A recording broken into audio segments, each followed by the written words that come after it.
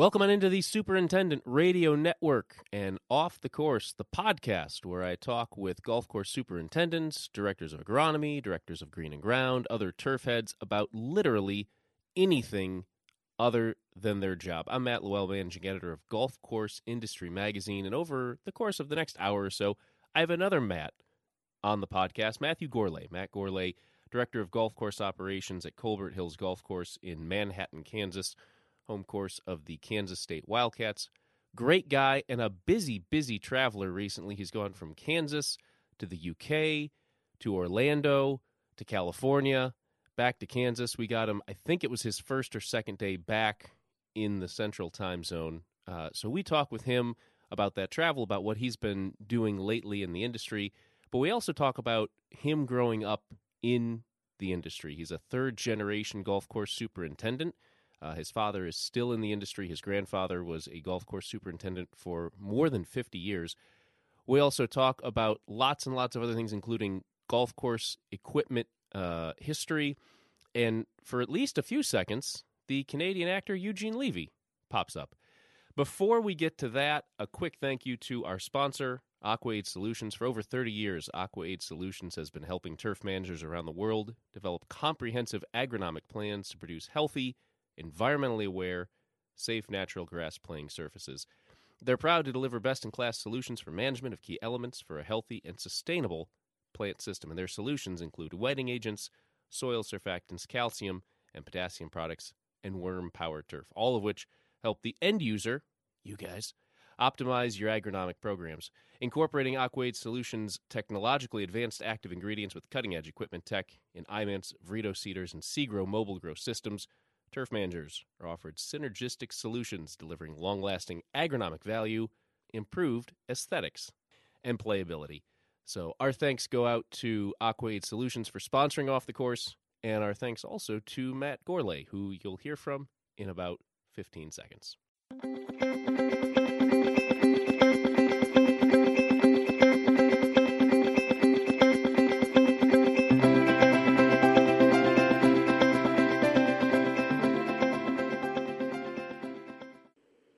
As I mentioned on the intro, our guest today, Matt Gourlay. A lot of you, if you're listening to the podcast, already know him. He is, of course, a CGCS. He's a master greenkeeper. He's the 2018 GCS AA Environmental Leader in Golf Award winner, the 2015 Superintendent of the Year from one of our competitors. He also came back from GIS this year with just a rainbow on his name tag, a ribbon rainbow of about 8. We'll get into that in a minute. But during most of the time, he finds himself in Manhattan, Kansas, at Colbert Hills, running that beautiful golf course. Matt Gourlay, welcome to the podcast. How are you doing? I'm doing wonderful. Thank you so much for having me. And you're finally back on Central Time. Before we started recording, you had mentioned you were on the road for 18, maybe almost technically 19 days from Kansas to the UK to Orlando to California and now back into Kansas. How is your body doing after 10 flights in 19 days? It was it wasn't fun to sit on an airplane that many times and that long. So my behind is a little sore. My body aches. I've drank more coffee here in the last 24 hours to try to square up my mind and body to figure out what time zone I'm in. Do you know what time zone you're in? I'm assuming Central. I'm just fortunate that my wife didn't change the locks to the house when I came back. And do you wear a watch? You have to change the time on your watch, or are you like an Apple Watch guy where it changes automatically? That's old technology. I just use my phone. I pull my phone out, automatically changes for you. It's fantastic. Gotcha. So I do want to dive into your incredible family history here on the podcast today. You are a third-generation golf course superintendent. Some great stories from there, and obviously a great family history. Anybody who knows the game of golf knows your family surname. Before we get into that, though, I just want to touch on your January, because this is impressive, and you packed a lot into the first month of the year. We're about 10% of the way through the year, and you accomplished more in January than a lot of people will all year, I think. So just to run down the highlights, First off, before you even started your travels, you received another award from ELGA, the Environmental Leaders in Golf Awards. You got the Natural Resource Conservation Award. That's given out by the GCSAA and Golf Digest. And the reasoning for getting your second ELGA in the last 3 years now, adding more than 100 acres of native areas to Colbert Hills, saving an estimated 72 million gallons of water annually. That's impressive. You implemented a conservation program that resulted in an almost 60% reduction in energy. You're saving the course $20,000 a year, so that's some real ROI. That's a heck of a way to start the year, and I think you got that award at GIS, right? Yes. They give those awards out to individuals, but at the end of the day, for us, it was our team here at Colbert Hills, and so our golf course superintendent, Shane Rengstorff, and our assistant superintendents, Derek Price and Chris Glover, our equipment manager, Shane Picorni, amongst all the other individuals that work with us over the past few years, they're the ones that help us become better stewards of the land. It's not just my ideas; it's our ideas. We come to a consensus, and it's a real team here. And so I might get my name on the plaque in recognition, but these are the guys that are working day in, day out, and really helping change the environment for us. Always great when a leader kind of deflects the praise and the admiration. So it's a cliche to say, but sound like a pretty good guy to work for, I think.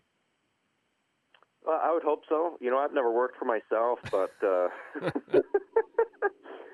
I really enjoy the individuals that work with me here at Colbert Hills. Our management staff have been with me. The longest is almost 7 years, and the shortest is 4. And so that's the longest that we've had. We're Colbert Hills is located in a college town, and so typically we have a lot of turnover just because of the nature of us trying to be as efficient as possible, and labor is fairly cheap with college students. We have a town population of, I think, 50,000, and then once school's in session, there's 20,000 students that we could potentially grab that we could utilize for minimum wage. So we hire for, a spring crew, a summer crew, and a fall crew. And so for us to have these individuals here with me for, 4 to 7 years has been remarkable. And so I'm very fortunate and blessed to have these guys work with me.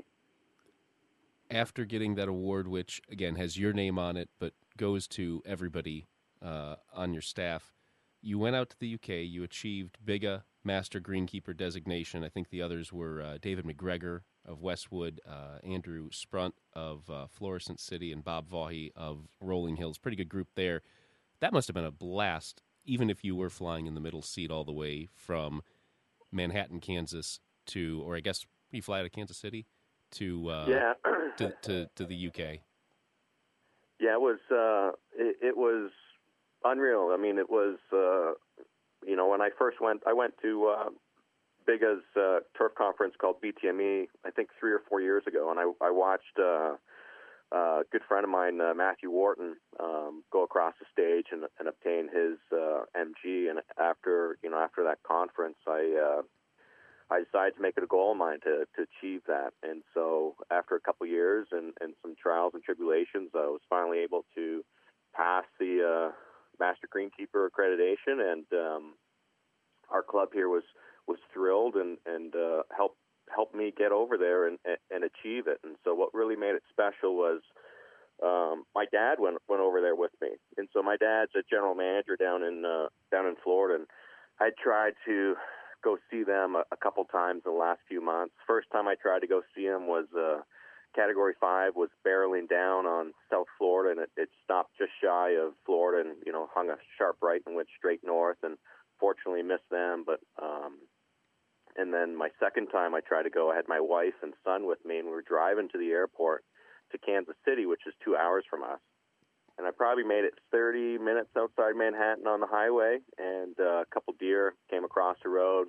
We locked up the brakes. I spun, rolled the vehicle 1.5 times, and wasn't going to make it to go see my folks again. But just glad that we walked away unscathed and called up somebody from work to come pick us up because I didn't want to pay for an ambulance ride back to Manhattan. Good grief. When was that? That was fairly recently? That was October 30th, which was also my wife's birthday. So it was a great birthday surprise for her. I rolled her vehicle. It lasted 9 years to the day because we purchased it on her birthday in 2010, and so 9 years later on her birthday we rolled it, and so I think she's happy now because we got a newer car for her. We were talking about maybe getting another one, but just so fortunate, we rolled it, and I was so panicked. I have a 2-year-old son. He was in the back seat. He never cried, nothing. He was asleep when we rolled it. He woke up and he was dangling because we were on the side, and he was happy the whole time. I'm just so fortunate. Not a bump, not a scrape, not a bruise, not even a cry from him. So it was awesome. Just very fortunate for that. We have a 3.5-year-old, and so a little bit ahead of you in terms of the time, but I always do look back, and I think, if we're rear-ended or if we get in a crash or, heaven forbid, what happened to you just a few months ago, if we roll over, like, she is in the safest spot in the car back there, like being totally strapped in. Those car seats are almost impenetrable.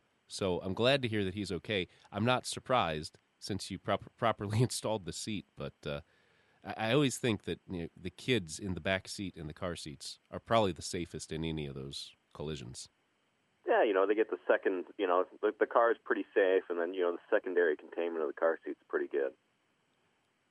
We don't normally endorse products on the show, but the fact that you rolled this car 1.5 times and you all walked away without a bump, do you want to say what make and model you were driving?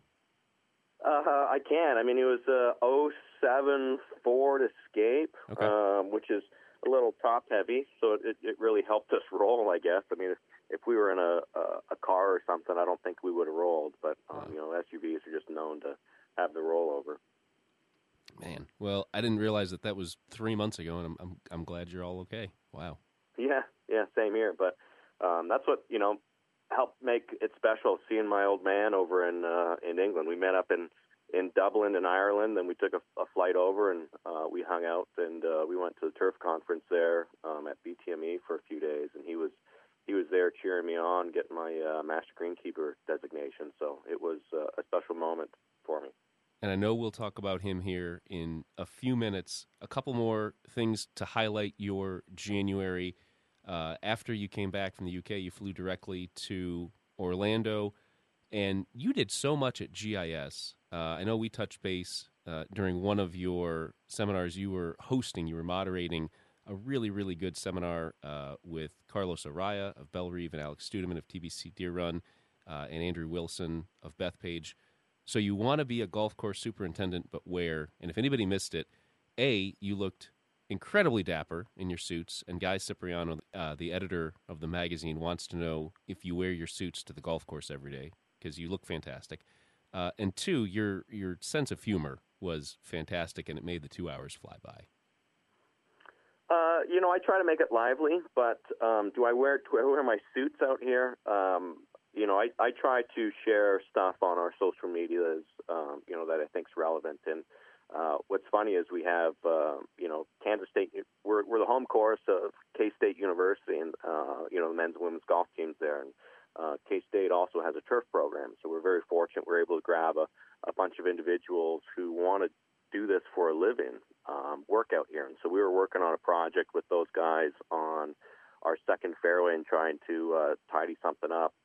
And I'm not. I think I know I was wearing a sport coat. I'm not sure if I had a tie. I might have had a tie on, but I jumped on a tractor and I was just leveling an area off. And the guys that I was working with, they took a picture of it and shared it with some of their friends in Kansas City area. And I was like, you know what?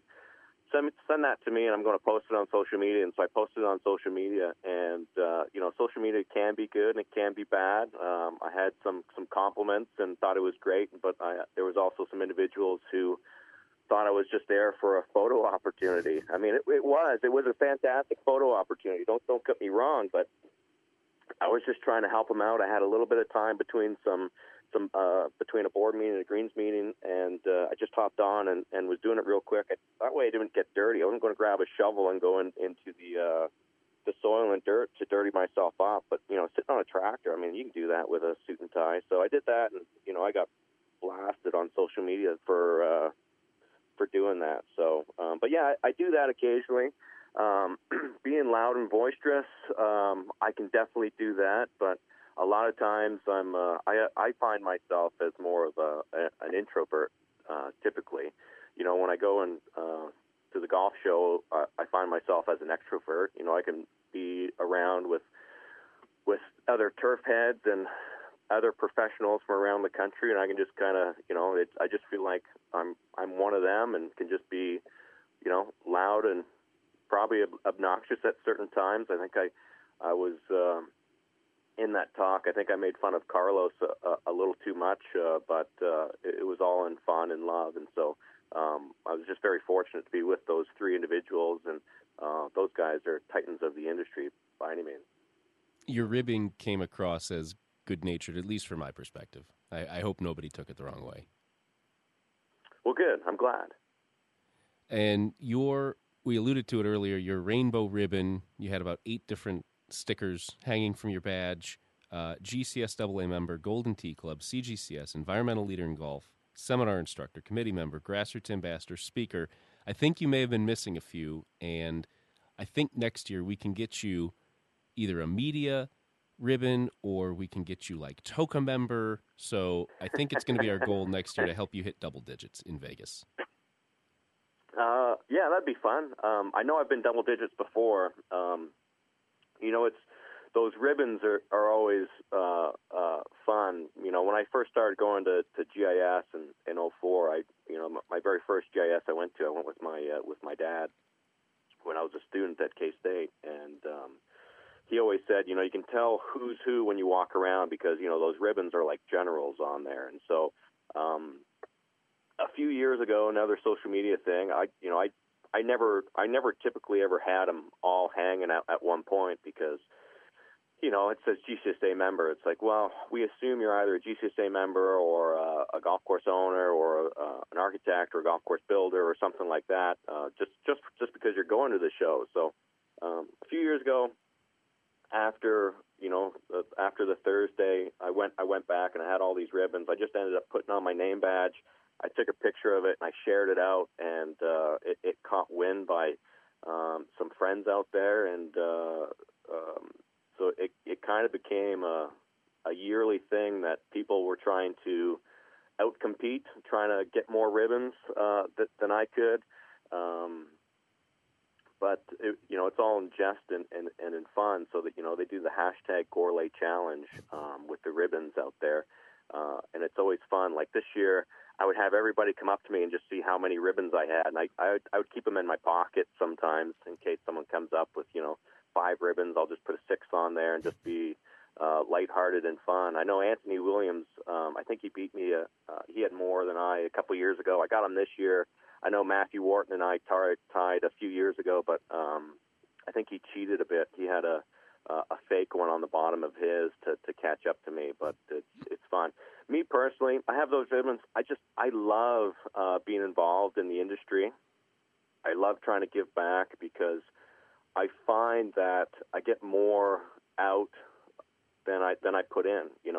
I like being involved and trying to steal other people's ideas, bring them back to Colbert Hills, and try to make Colbert Hills better. I mean, that's at the end of the day, that's what I'm trying to do. I mean, this is my way of providing for my family, is working at Colbert Hills, and anything I can do to help bolster that is I'm all in favor of. And I know you had one more trip after GIS out to Palm Desert for the Colbert Hills Founders Trip, and you tweeted out, "Great venue. I just wish my golf game matched." We can talk about that for a second, but this seems like as good a time as any, just bringing back to Colbert Hills in Manhattan, Kansas, what you learn and ideas you take from others and adapt to your own course. Curious, because you're 34 now, you've been in this industry pretty much all your life because you were born into it. Third generation turf head, third generation superintendent. And that's not something that a lot of people in this industry have. What was your childhood like growing up in the industry? Well, my childhood was, I have a picture somewhere. I was 6 months old, and they put me on a dozer, and they were rebuilding the 16th green at the Ladies Golf Club of Toronto, I believe, is what it was. Talking with Dick Kilpatrick up in Canada, he thinks it was his dozer. My dad thinks it was someone else's. So, being 34 years ago, we don't know. But that was my first job, I guess, sitting on a dozer at six months old, all by myself. I couldn't reach a pedal. I couldn't even get off of anything being that young. But my childhood was cool. It was awesome. I remember, there was one of the courses that my dad was golf course superintendent at.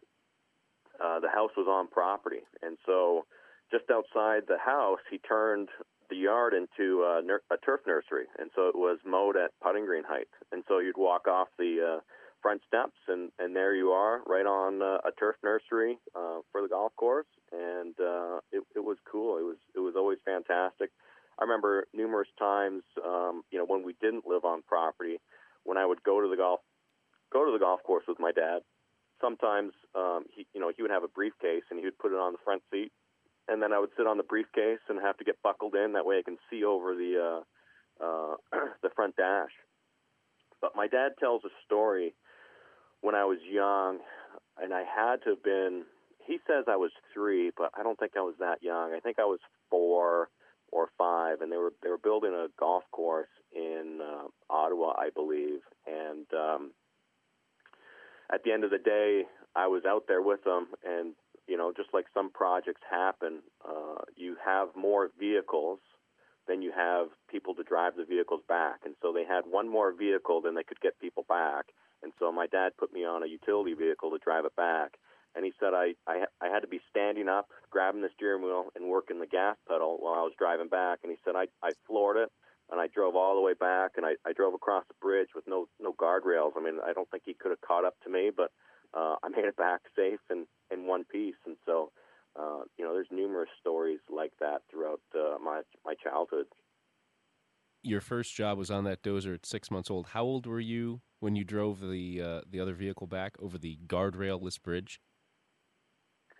I think I was 4 or 5. Oh, my dad swears I was 3. But I just don't think the time frame works out with the golf course that I was at. So I was always small for my age. I was a late bloomer to grow and be tall or anything like that. So if he thought I was 3, I could have been 12 by all means. I was short. And your dad, for folks who don't know, David Gourlay, so many years in the industry. He was, he taught at Kansas State for about 8 years. He was with Standard Soil for decades. He was at Beacon Hill, and we'll get to that in a few minutes. He was at Summerlee, obviously Colbert Hills for years and years. And he's down in Florida now, right, at Boca Woods? Yes.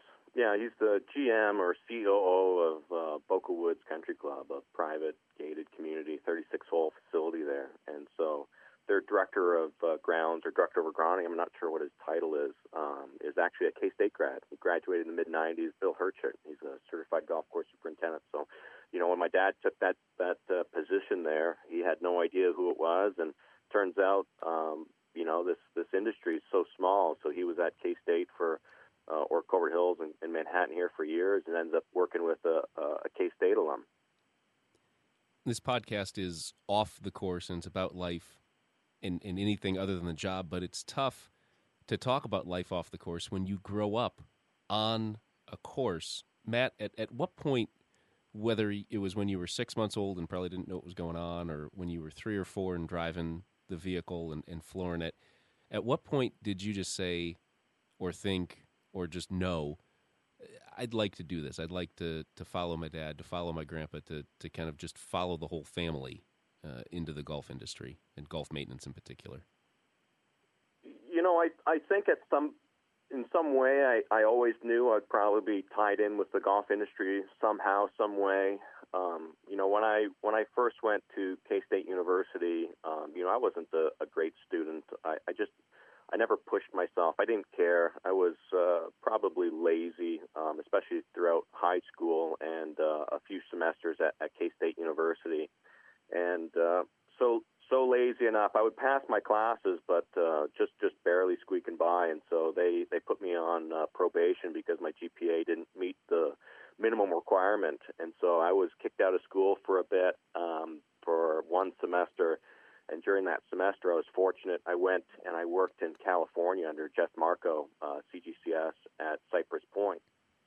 And that's when I realized that I really loved this profession. I loved it so much, but I wasn't sure if I wanted to be manual labor for the rest of my life. I wanted it to be the best and elevate myself to be a golf course superintendent where you can do manual labor, and then you could also do, the accounting and financials and meetings and, get dressed in a suit and jump on a tractor and all that. And so I think that's when I realized, that I need to buckle down. And so I went in front of a panel of 8 individuals at K-State to get reinstated. And they fortunately got me reinstated, and I came out with a GPA. My last few semesters, I was a 3.3 GPA coming out of that. And so from going from getting kicked out for low grades, I used to sit in the back of the class, live with all the cool kids, to when I got back to K-State, I was front of the class and really dove into it and did the best I could. And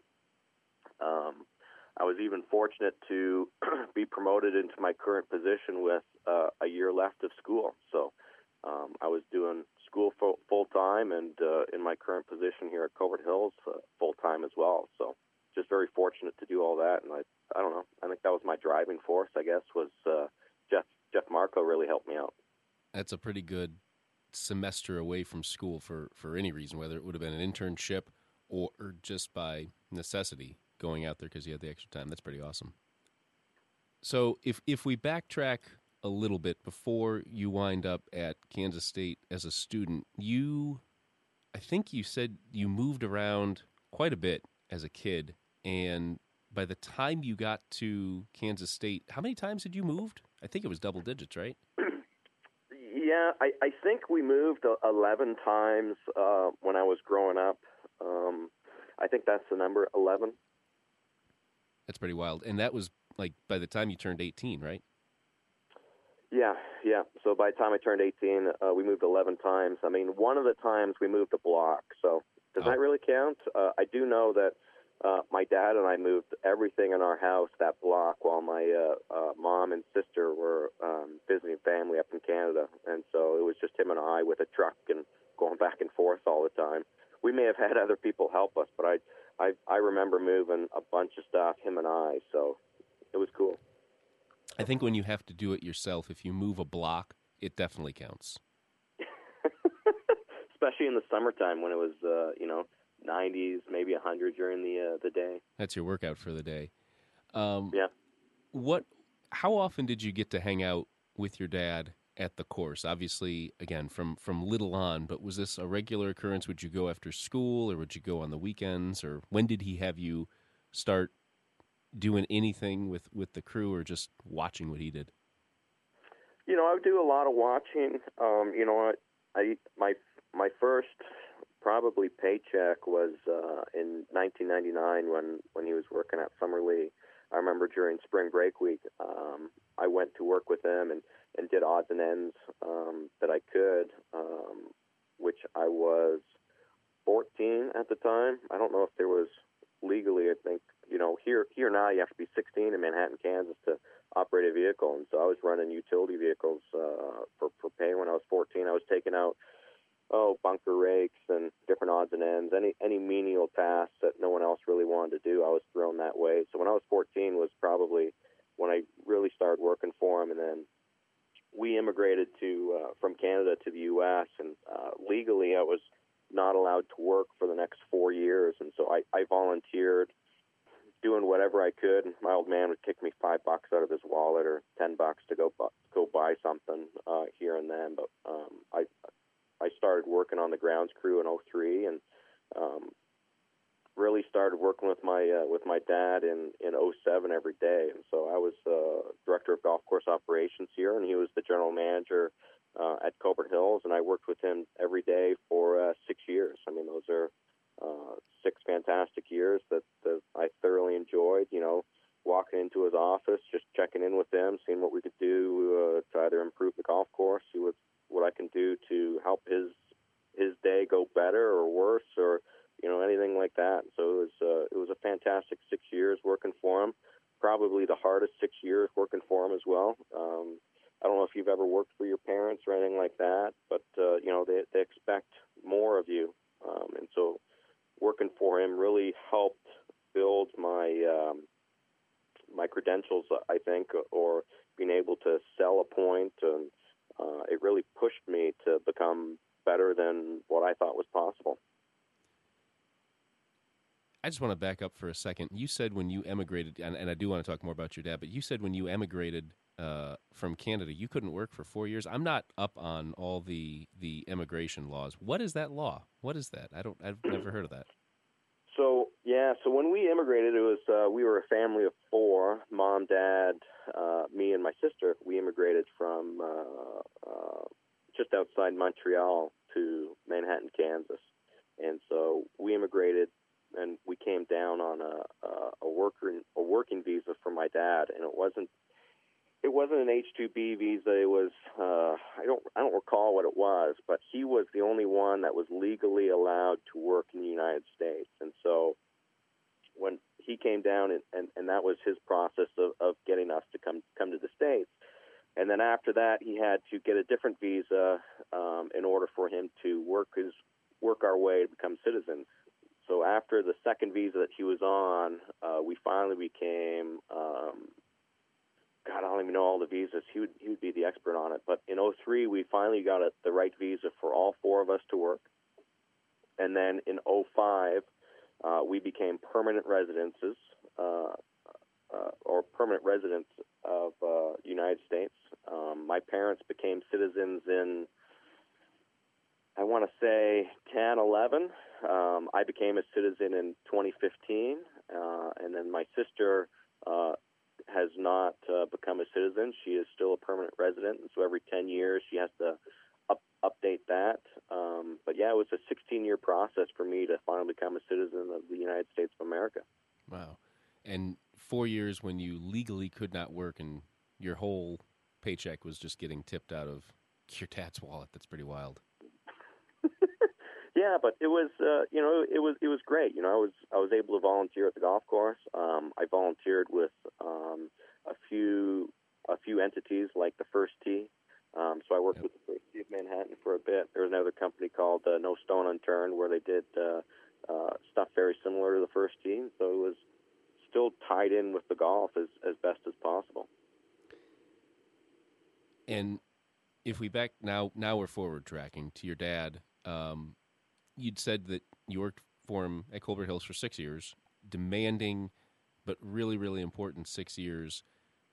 After watching him work for so long and then working kind of alongside or under, well, I guess working under him as you were coming up, then you kind of work more closely with him. What was the relationship like when you were working every day, just, he's running the show and you're kind of soaking up as much as you can and preparing yourself? What was that process like, working for probably the most demanding taskmaster other than yourself you'll ever work for? Yeah, I mean, like I said, it was, reflecting back on it now, I miss those days. I do, but I do recall when working for him. I mean, it was very, very difficult, especially an individual who was, he has all these accreditations and terrific degrees and all that, and he's been in the business for years, and so I always looked up to him, and so I tried to grab as much information or knowledge off of him as possible. But I would be remiss if I don't tell stories. I like telling stories, but I remember he caught wind that I was looking into getting a dog, my first dog for myself, and he sat me down in his office, and he does not remember this whatsoever, but I remember this conversation to the day. he sat me down and he said, "So I hear you're looking at getting a dog." I said, "Yeah, I'd love to have a dog." And we had dogs all throughout, growing up. And he said,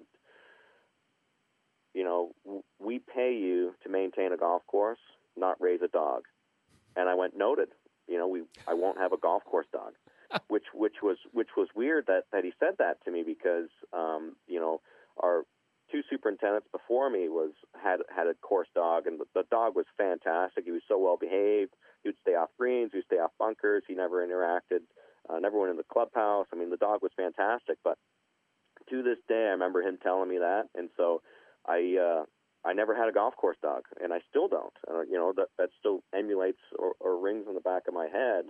And nothing to put down individuals who have golf course dogs. I mean, I think they're a tremendous asset to the organization. It's just, I don't know if I'll ever have one.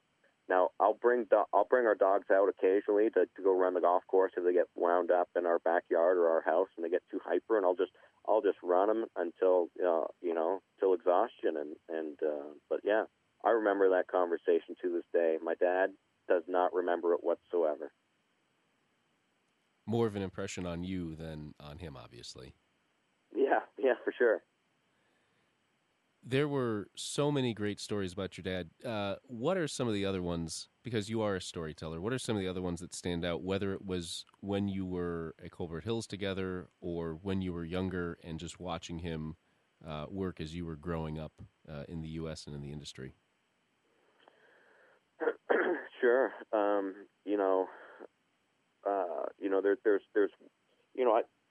I don't remember the details on all these stories as much as my dad would, but I remember bits and pieces that make it remarkable. And I remember my dad was working up in Canada, and he was making somewhere around $18,000 to $20,000 a year in that range, and so he was offered a job somewhere for a little bit more money, and he turned it down. And then he went home and he told my mom that I was offered this job and I'm not going to take it. And she looked at him and said, "Who do you think you are? Who do you think you are, turning down all this money?" And so I believe that one might have even tied into coffee, his love of coffee. And so he was interviewing at this facility up in Canada at the time, and which was Thornhill Golf Club. And my grandfather was a superintendent there for 30-some-odd years, and they actually dedicated the range after him. So it's called the Gourlay Range at Thornhill. And so my dad went through the interview process, and while he was there, he walked in for the interview, and they said, "Great to see you, Dave. Can we get you anything to drink?" And he said, "A coffee would be great." And they just said, "Coffee's back there. You know where it is." And so he was appalled that he was just kind of treated as a servant, is the way he felt, I think.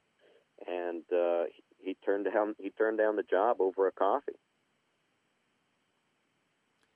Not the only time the coffee factored into him taking or not taking a job. There was a story that you told at GIS. I think it was 1993. He was at Beacon Hill. I'm going to get out of the way. I'm just going to let you tell that one, because that was my introduction to your dad. I've never talked with him, and I know him really only through the stories that you tell. But I mean, what a story this was. I think you know the one I'm talking about. Oh yeah, yeah. He was working at Beacon Hall. He had helped build the golf course at Beacon Hall, and I think at the time it was ranked number 2 nationally in Canada. And so he was the golf course superintendent, director of operations, director of agronomy, whatever the title was. And he had a friend of his come in and join him. And so it was November up in Canada. It was a miserable day, cloudy, raining. It might have been 1 degree Celsius, which is like 34 Fahrenheit, and so just a miserable day. And so they were after hanging out, they were having a coffee inside the clubhouse, just looking over the course and just chatting. And the general manager at the time came up and tapped my dad on the shoulder and said, I hate to bother, but I don't think you guys can be here now. A member might walk in at any moment, and we don't want you to be seen up here with them." And he was appalled and taken aback, and so him and his friend, who was a superintendent, and they left the clubhouse immediately. My dad apologized profusely, and he was so embarrassed. He went down to his office and wrote his letter of resignation right then and there, and wrote it probably within the hour or 2 hours, and drove it up and put it on the GM's desk, and resigned his position over a coffee. And I think when you were at GIS, you said, "Talk about some cojones. I'm sweating bullets just talking about it." I mean, that's principles right there, and it worked out for him. I think he landed on his feet within a month or so. But what a story there. But to imagine, I think I was 6 or 8 at the time. My sister was 7 to 9 in that age frame, and I just, having a kid now, I don't know. It's hard. It would be hard for me to. I mean, I'd probably be so appalled and upset but to write a letter of resignation within the hour. I mean, it's unbelievable, the amount of faith he has in himself to be able to know that he is better than that, to be able to be treated better than that, and to find a job shortly afterwards. And his job, he found, was he grew in a course up in Ottawa, Ken Venturi Golf Course, Eagle Creek up there, and so he built that one, and we were there for 3 years, I believe, 2.5 years, and so it was. I'm just amazed in his faith in himself that that he could go and do all that. And he's still going. You're still going. The Gourlay name in golf, though, goes way back, even beyond just the two of you. You'd mentioned your grandfather, also David Gourlay, at Thornhill. Was it from like almost 30 years? It was like the early 60s to the early 90s he was at Thornhill? Yep, right around that time frame. I think it was 89 or 90 that he was, so it was 30 to 33 years. I'd have to look back at records to know exactly, but he was a golf course superintendent for over 50 years. Wow. And so he actually, he was born in just outside, I think he was born in Paisley, but lived in Girvan up in Scotland. And so he was part of the Royal Air Force for World War II. He snuck in. He was 17 at the time. I think he fudged his age to get in. But he immigrated to Canada with the help of Eugene Levy's family. And so Eugene Levy's the actor. The actor. Wow. Yeah, the actor. And so he's known as, for me, he's known as American Pie Dad. It's big bushy eyebrows, but he's done lots of things throughout the years, and he's currently in a comedy called Schitt's Creek. It's so funny. I know it's cool, but his so Eugene's parents were sponsors of my grandfather, and so my grandfather remembers babysitting baby Eugene, coming to Canada. That's awesome. I know. That's so good. So that's how he immigrated into Canada, and then what he was able to do up there. He was a founding member of the Canadian Golf Course Superintendents Association, so he was a Distinguished Service Award winner for the Ontario Golf Course Superintendents, the Canadian Golf Course Superintendents Association, and I don't know what their DSAs are called up there, but he was also GCSA. He was a Distinguished Service Award, a John Morley Distinguished Service Award winner with GCSA back in the late 80s. I want to say 88. And so he knew everybody in the industry, and so he also was a certified golf course superintendent. He certified himself back, and he was one of the first ones back in the 70s.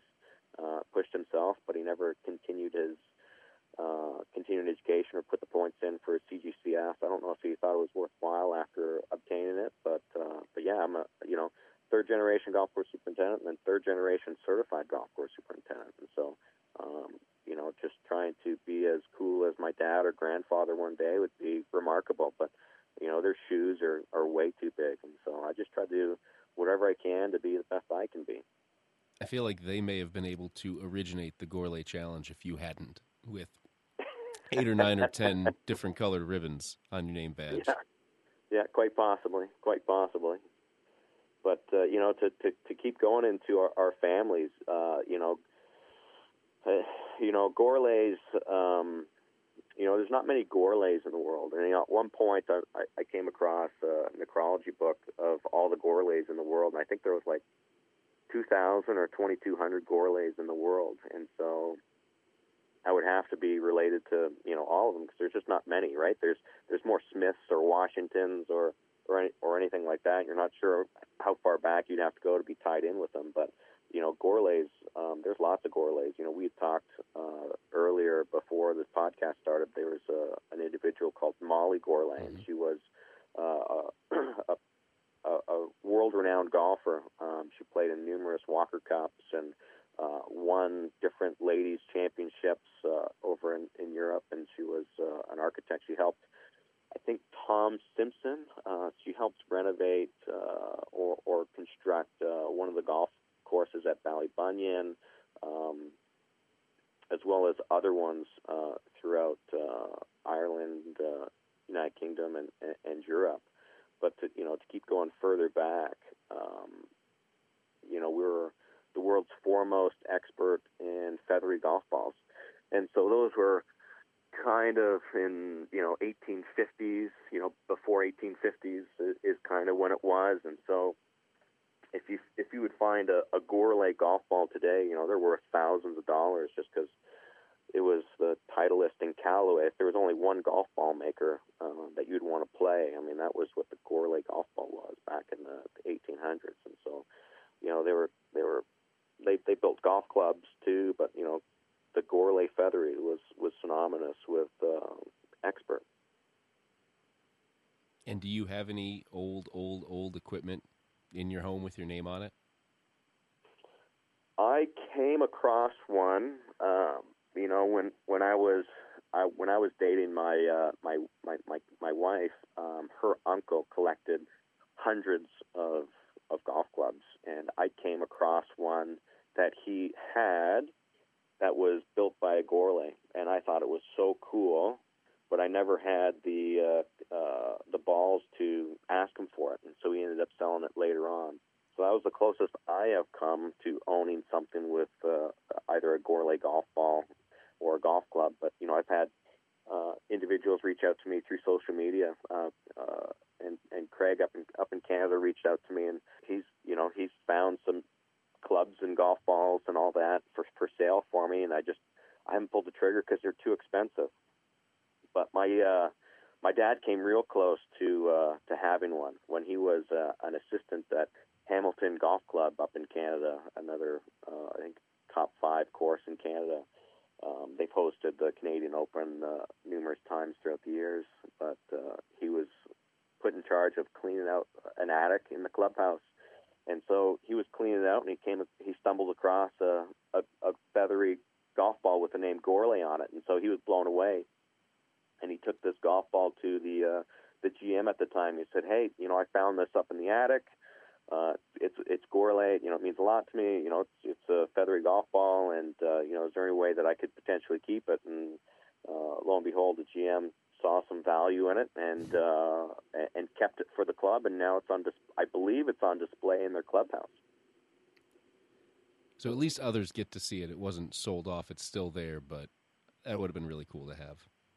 I know it would be cool, but Gourlay golf balls, they're in the Golf Hall of Fame. It's in Far Hills, New Jersey. I even saw it when I visited the RNA in St. Andrews. I was in there, and I saw a couple Gourlay feathery golf balls in there, which was cool to see. So really, I mean, I know it wasn't until you were at Kansas State and you had your semester, not by choice, off campus, that you really knew that you were going to get into this industry. But I mean, you were destined to get into this industry basically from birth. Well, I had to be. We talked about my dad and grandfather, but my mom's involved in golf as well, and so my mom, uh, she helped start the third soil testing company in North America. I think it might have been the only one in Canada at the time. It was called Standard Soil Consultants, and so she did all the lab work for that, and she helped over 2,000 golf courses with soil tests, and she helped her and my dad even helped write the 1993 USGA Green Zone mix recommendations. And so, she's the smartest one in our family. When we do these game nights that we would have, Trivial Pursuit was always one that was that we hated playing. My mom never. She still wouldn't let me win anything. Nothing. Rock paper scissors. A game of, if we were running 50 yards, she would never let me win anything. And so when we'd play Trivial Pursuit as a family, it would be my dad, myself, and my sister against my mom, and we couldn't answer one question. She would get everything. She's the smartest one of the bunch. It's unbelievable, the knowledge that she has. Well, don't let trivia... I'm not saying... And what is your mom's name? I don't think I've ever met her. Yeah, my mom is Barbara Okay. Gourlay, and so she's retired now, but she was the smartest one of the bunch. So don't let her expertise in Trivial Pursuit fool you, though. And I'm not saying she's not incredible, but as someone who has written and hosted bar trivia on the side for the last 8 years, I always say to people who say, I don't know anything, I can't play trivia. Trivia is literally stuff you don't need to know. So she just knows more that she doesn't need to know than the whole rest of the family combined. Well, I just don't think she forgets anything. Yeah. I think that's what it comes down to. My memory and history is not great, but talking with her team here at Colbert Hills, I know the most worthless information, and it aggravates them that I know some of this worthless stuff. So, well, I'm going to drop one thing on you, and let's see. I hope she doesn't listen to this before you get a chance to talk with her, but I was coming across, for random purposes, I was looking at Tiger Woods' list of awards and accomplishments, and I saw that last year he received the Presidential Medal of Freedom during a ceremony at the White House. But he was also, last year, and he didn't win, he was nominated for a Teen Choice Award. And so I was wondering, has there ever been someone who has received a Presidential Medal of Freedom and won a Teen Choice Award in the same calendar year? Because Tiger was close. And there is one person. And it was 3 years ago. Do you have any idea? This is going to make for great radio. It was 3 years ago? Now 4 years ago, 2016. Yeah. So fairly recently. Oh, boy. Oh, I have no idea. But the only individual that I can remember that even has a Presidential Medal of Freedom and probably a Teen Choice, I think Arnold Schwarzenegger might have both of those, but I don't think it was the same calendar year, and it was definitely not 4 years ago. I'll look if Arnold did it, and there were probably a few other people who have both, but not in the same calendar year. I think Oprah may. I'm not sure. Bruce Springsteen may, but not the same year. Dylan might, but not the same calendar year. But the same calendar year, 2016, Ellen DeGeneres. So store that away and use that at the next family trivia night. I definitely will. So, I know we're pushing an hour. We've talked a lot about what you've had going on, talked a lot about your family history, and so much fun. Anything that we haven't talked about, whether it's your parents or your grandfather or the Gourlays back in golf manufacturing, balls and clubs in the UK into the 1800s, anything we haven't talked about, any stories that you haven't told that you want to? Oh, probably, but I don't know, but I'd be remiss if I didn't mention, my wife of, 9.5 years, Jenna Gourlay, and then, our wonderful 2-year-old son, which is, we named him Payne, and we named him after one of my favorite golfers of all time, Payne Stewart. And so trying to come up with a name to name someone, either boy or girl. I had a couple girl names picked out, but I struggled with boy names, I met too many Matts that were just jerks, and I was like, well, he's not going to be a Matt, even though it was named after me, or, but, it's cool. Being a father now is remarkable, and I can't believe how much it really changes your life. Everyone always says it does, but I felt like I was someone close to the Grinch. I had a very small heart, I guess. I didn't, I never cried. I didn't care about much really. And then as soon as my son was born, I felt like the Grinch, and my heart grew 3 times the size. And I can read a book to my son with just tears coming down my face, just because it touches my heart so much. And so it's really changed me. And so we'll see if he becomes the 4th generation. That's up to him. If he wants to be part of golf, I'm all for it. If he doesn't, I'm all for it. It's his life. Whatever he finds that makes him happy, I just hope he finds something that makes him happy as much as he makes me happy. And working in the golf industry makes myself happy. With a name like Payne Gourlay, I feel like he is also destined to be in this industry. But if he isn't, as you said, I'm sure you'll be an emotional wreck celebrating whatever he does in his life, because I'm an emotional wreck as a father. So you seem like you've fallen into the same line of just being a crying and I'm just, yeah. I sing Mr. Rogers songs to my daughter and I start tearing up. So I understand you completely. Yeah, for sure.